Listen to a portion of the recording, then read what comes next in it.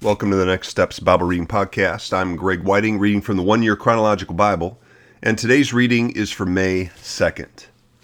David takes a census, 2 Samuel 24, 1-9. Again the anger of the Lord burned against Israel, and he incited David against them, saying, "Go and take a census of Israel and Judah." So the king said to Joab and the army commanders with him, "Go throughout the tribes of Israel from Dan to Beersheba and enroll the fighting men so that I may know how many there are." But Joab replied to the king, "May the Lord your God multiply the troops 100 times over, and may the eyes of my lord the king see it. But why does my lord the king want to do such a thing?" The king's word, however, overruled Joab and the army commanders, so that they left the presence of the king to enroll the fighting men of Israel. After crossing the Jordan, they camped near Aroer, south of the town in the gorge, and then went through Gad and on to Jazer. They went to Gilead and the region of Tatham-Hodshi, and on to Dan-Jaan and around toward Sidon. Then they went toward the fortress of Tyre and all the towns of the Hivites and Canaanites. Finally, they went on to Beersheba in the Negev of Judah. After they'd gone through the entire land, they came back to Jerusalem at the end of the 9 months and 20 days. Joab reported the number of the fighting men to the king. In Israel there were 800,000 able-bodied men who could handle a sword, and in Judah 500,000. 1 Chronicles 21, 1-6. Satan rose up against Israel and incited David to take a census of Israel. So David said to Joab and the commanders of the troops, "Go and count the Israelites from Beersheba to Dan. Then report back to me so that I may know how many there are." But Joab replied, "May the Lord multiply his troops 100 times over. My lord the king, are they not all my lord's subjects? Why does my lord want to do this? Why should he bring guilt on Israel?" The king's word, however, overruled Joab. So Joab left and went throughout Israel and then came back to Jerusalem. Joab reported the number of the fighting men to David. In all Israel there was 1,100,000 men who could handle a sword, including 470,000 in Judah. But Joab did not include Levi and Benjamin in the numbering because the king's command was repulsive to him. Judgment for David's sin, 2 Samuel 24, 10-17. David was conscience-stricken after he had counted the fighting men, and he said to the Lord, "I have sinned greatly in what I have done. Now, Lord, I beg you, take away the guilt of your servant. I have done a very foolish thing." Before David got up the next morning, the word of the Lord had come to Gad the prophet, David's seer. "Go and tell David, this is what the Lord says. I'm giving you 3 options. Choose one of them for me to carry out against you." So Gad went to David and said to him, "Shall there come on you 3 years of famine in your land? Or 3 months of fleeing from your enemies while they pursue you? Or 3 days of plagues in your land? Now then, think it over and decide how I should answer the one who sent me." David said to Gad, "I am in deep distress. Let us fall into the hands of the Lord, for his mercy is great, but do not let me fall into human hands." So the Lord sent a plague on Israel from that morning until the end of the time designated, and 70,000 of the people from Dan to Beersheba died. When the angel stretched out his hand to destroy Jerusalem, the Lord relented concerning the disaster and said to the angel who was afflicting the people, "Enough, withdraw your hand." The angel of the Lord was then at the threshing floor of Araunah the Jebusite. When David saw the angel who was striking down the people, he said to the Lord, "I have sinned. I, the shepherd, have done wrong. These are but sheep. What have they done?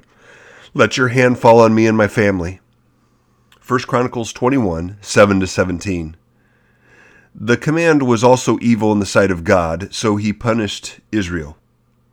Then David said to God, "I have sinned greatly by doing this. Now, I beg you, take away the guilt of your servant. I have done a very foolish thing."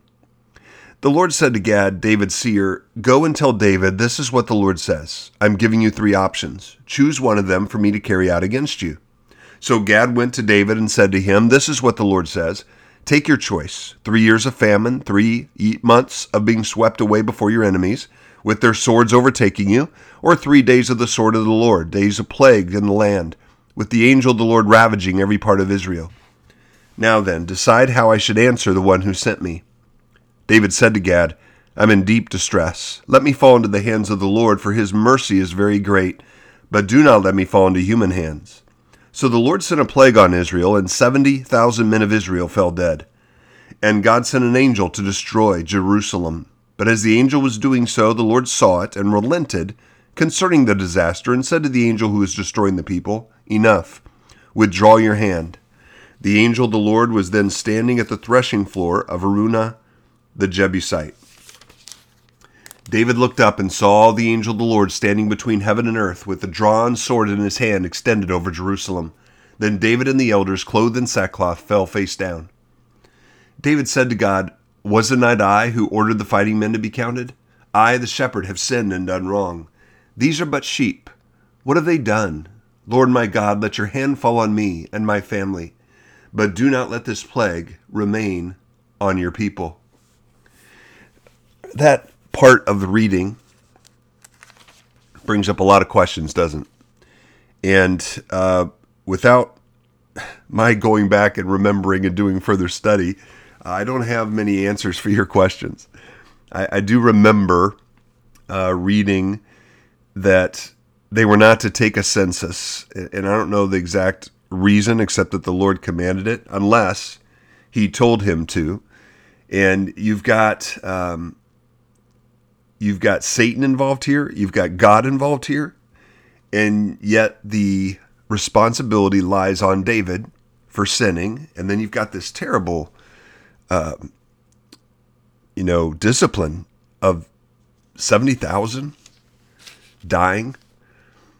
So it doesn't go into a lot of detail, and therefore when we're just reading devotionally, we just got to be able to pick out the things that are clear, and we'll come back to that. All right, David builds an altar, 2 Samuel 24, 18-25. On that day, Gad went to David and said to him, Go up and build an altar to the Lord on the threshing floor of Araunah the Jebusite. So David went up as the Lord had commanded through Gad. When Araunah looked and saw the king and his officials coming toward him, he went out and bowed down before the king with his face to the ground. Araunah said, Why has my lord the king come to his servant? To buy your threshing floor, David answered, so I can build an altar to the Lord, that the plague on the people may be stopped. Araunah said to David, Let my lord the king take whatever he wishes and offer it up. Here are oxen for the burnt offering, and here are threshing sledges and ox yokes for the wood. Your majesty, Araunah gives all this to the king. Araunah also said to him, May the Lord your God accept you. But the king replied to Araunah, No, I insist on paying you for it. I will not sacrifice to the Lord my God burnt offerings that cost me nothing. So David bought the threshing floor and the oxen and paid 50 shekels of silver for them. David built an altar to the Lord there and sacrificed burnt offerings and fellowship offerings.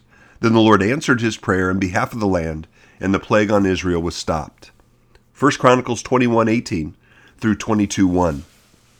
Then the angel of the Lord ordered Gad to tell David to go up and build an altar to the Lord on the threshing floor of Araunah the Jebusite. So David went up in obedience to the word that Gad had spoken in the name of the Lord. While Araunah was threshing wheat, he turned and saw the angel. His 4 sons who were with him hid themselves. Then David approached, and when Araunah looked and saw him, he left the threshing floor and bowed down before David with his face to the ground. David said to him, Let me have the site of your threshing floor, so I can build an altar to the Lord, that the plague on the people may be stopped. Sell it to me at the full price. Araunah said to David, Take it. Let my lord the king do whatever pleases him. Look, I will give the oxen for the burnt offerings, the threshing sledges for the wood, and the wheat for the grain offering. I will give all this. But David replied to Araunah, No, I insist on paying the full price. I will not take for the Lord what is yours, or sacrifice a burnt offering that costs me nothing. So David paid Araunah 600 shekels of gold for the site. David built an altar to the Lord there and sacrificed burnt offerings and fellowship offerings. He called on the Lord, and the Lord answered him with fire from heaven on the altar of burnt offering. Then the Lord spoke to the angel, and he put his sword back into its sheath. At that time, when David saw that the Lord had answered him on the threshing floor of Araunah the Jebusite, he offered sacrifices there. The tabernacle of the Lord, which Moses had made in the wilderness, and the altar of burnt offering were at that time on the high place of Gibeon. But David could not go there before it to inquire of God, because he was afraid of the sword of the angel of the Lord.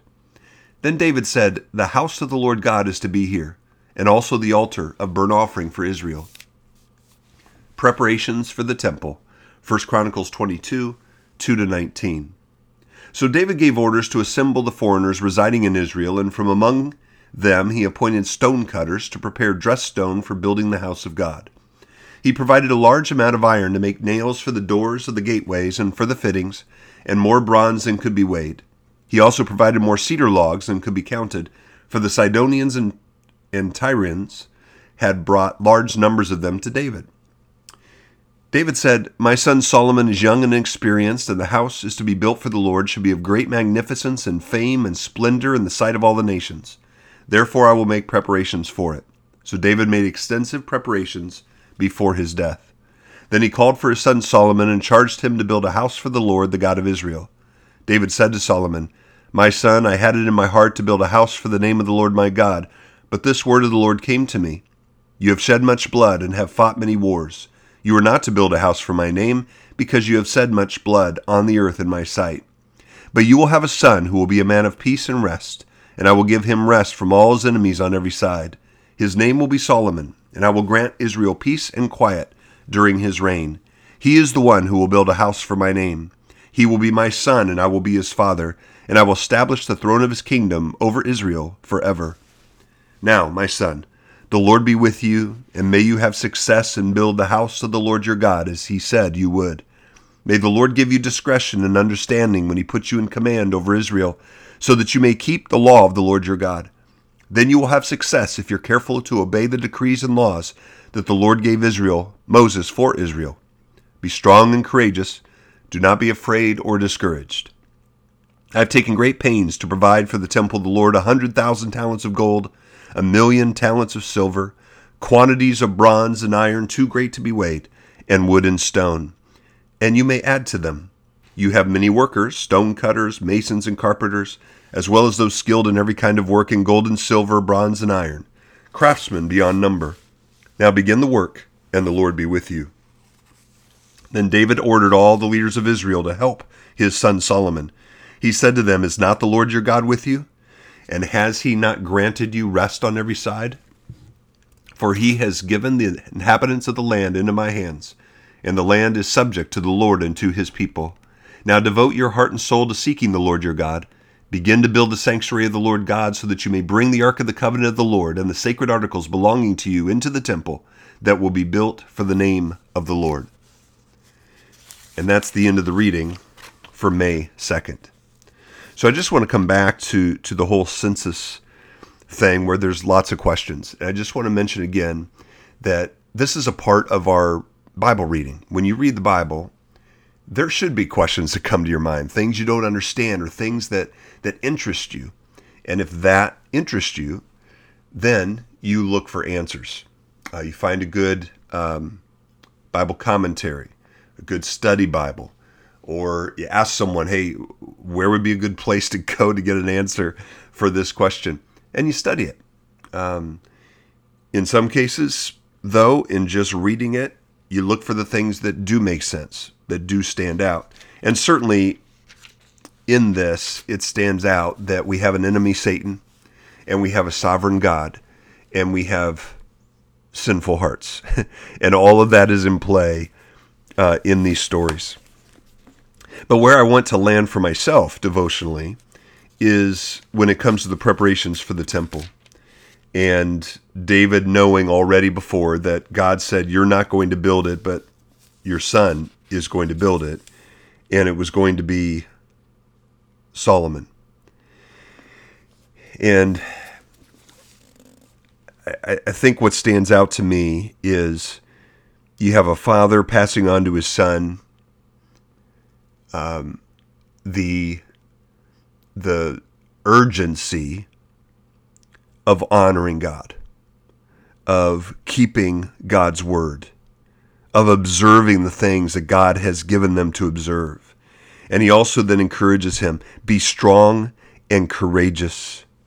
Do not be afraid or discouraged. And so my takeaway today is just to remember God has placed me in a certain time and place to serve him, to obey him, to confess my sins, to be strong and courageous and do what he has called me to do. And he has also given me the opportunity to pass that on to my children, to encourage them to follow him, because we know from experience, right, that is the path of safety. Doesn't mean bad things will not happen. It doesn't mean that God will not discipline us. It doesn't mean that that we will not fail or that there will not be pain. But the place of true safety now and in eternity is in Christ. And that's what I take away today. Father, thank you for your word. Father, as you know, there's many things I don't understand. Help me to continue to study and to learn, and especially to apply your word to my life. And Father, my prayer today is that you will help me to be strong and courageous, to obey you, even if others around me are not, to honor you, to pursue you, and Father, to be an example and to pass that on to my family, that there is nothing better in life than to honor you. And may you be pleased with my life today. In Jesus' name, amen.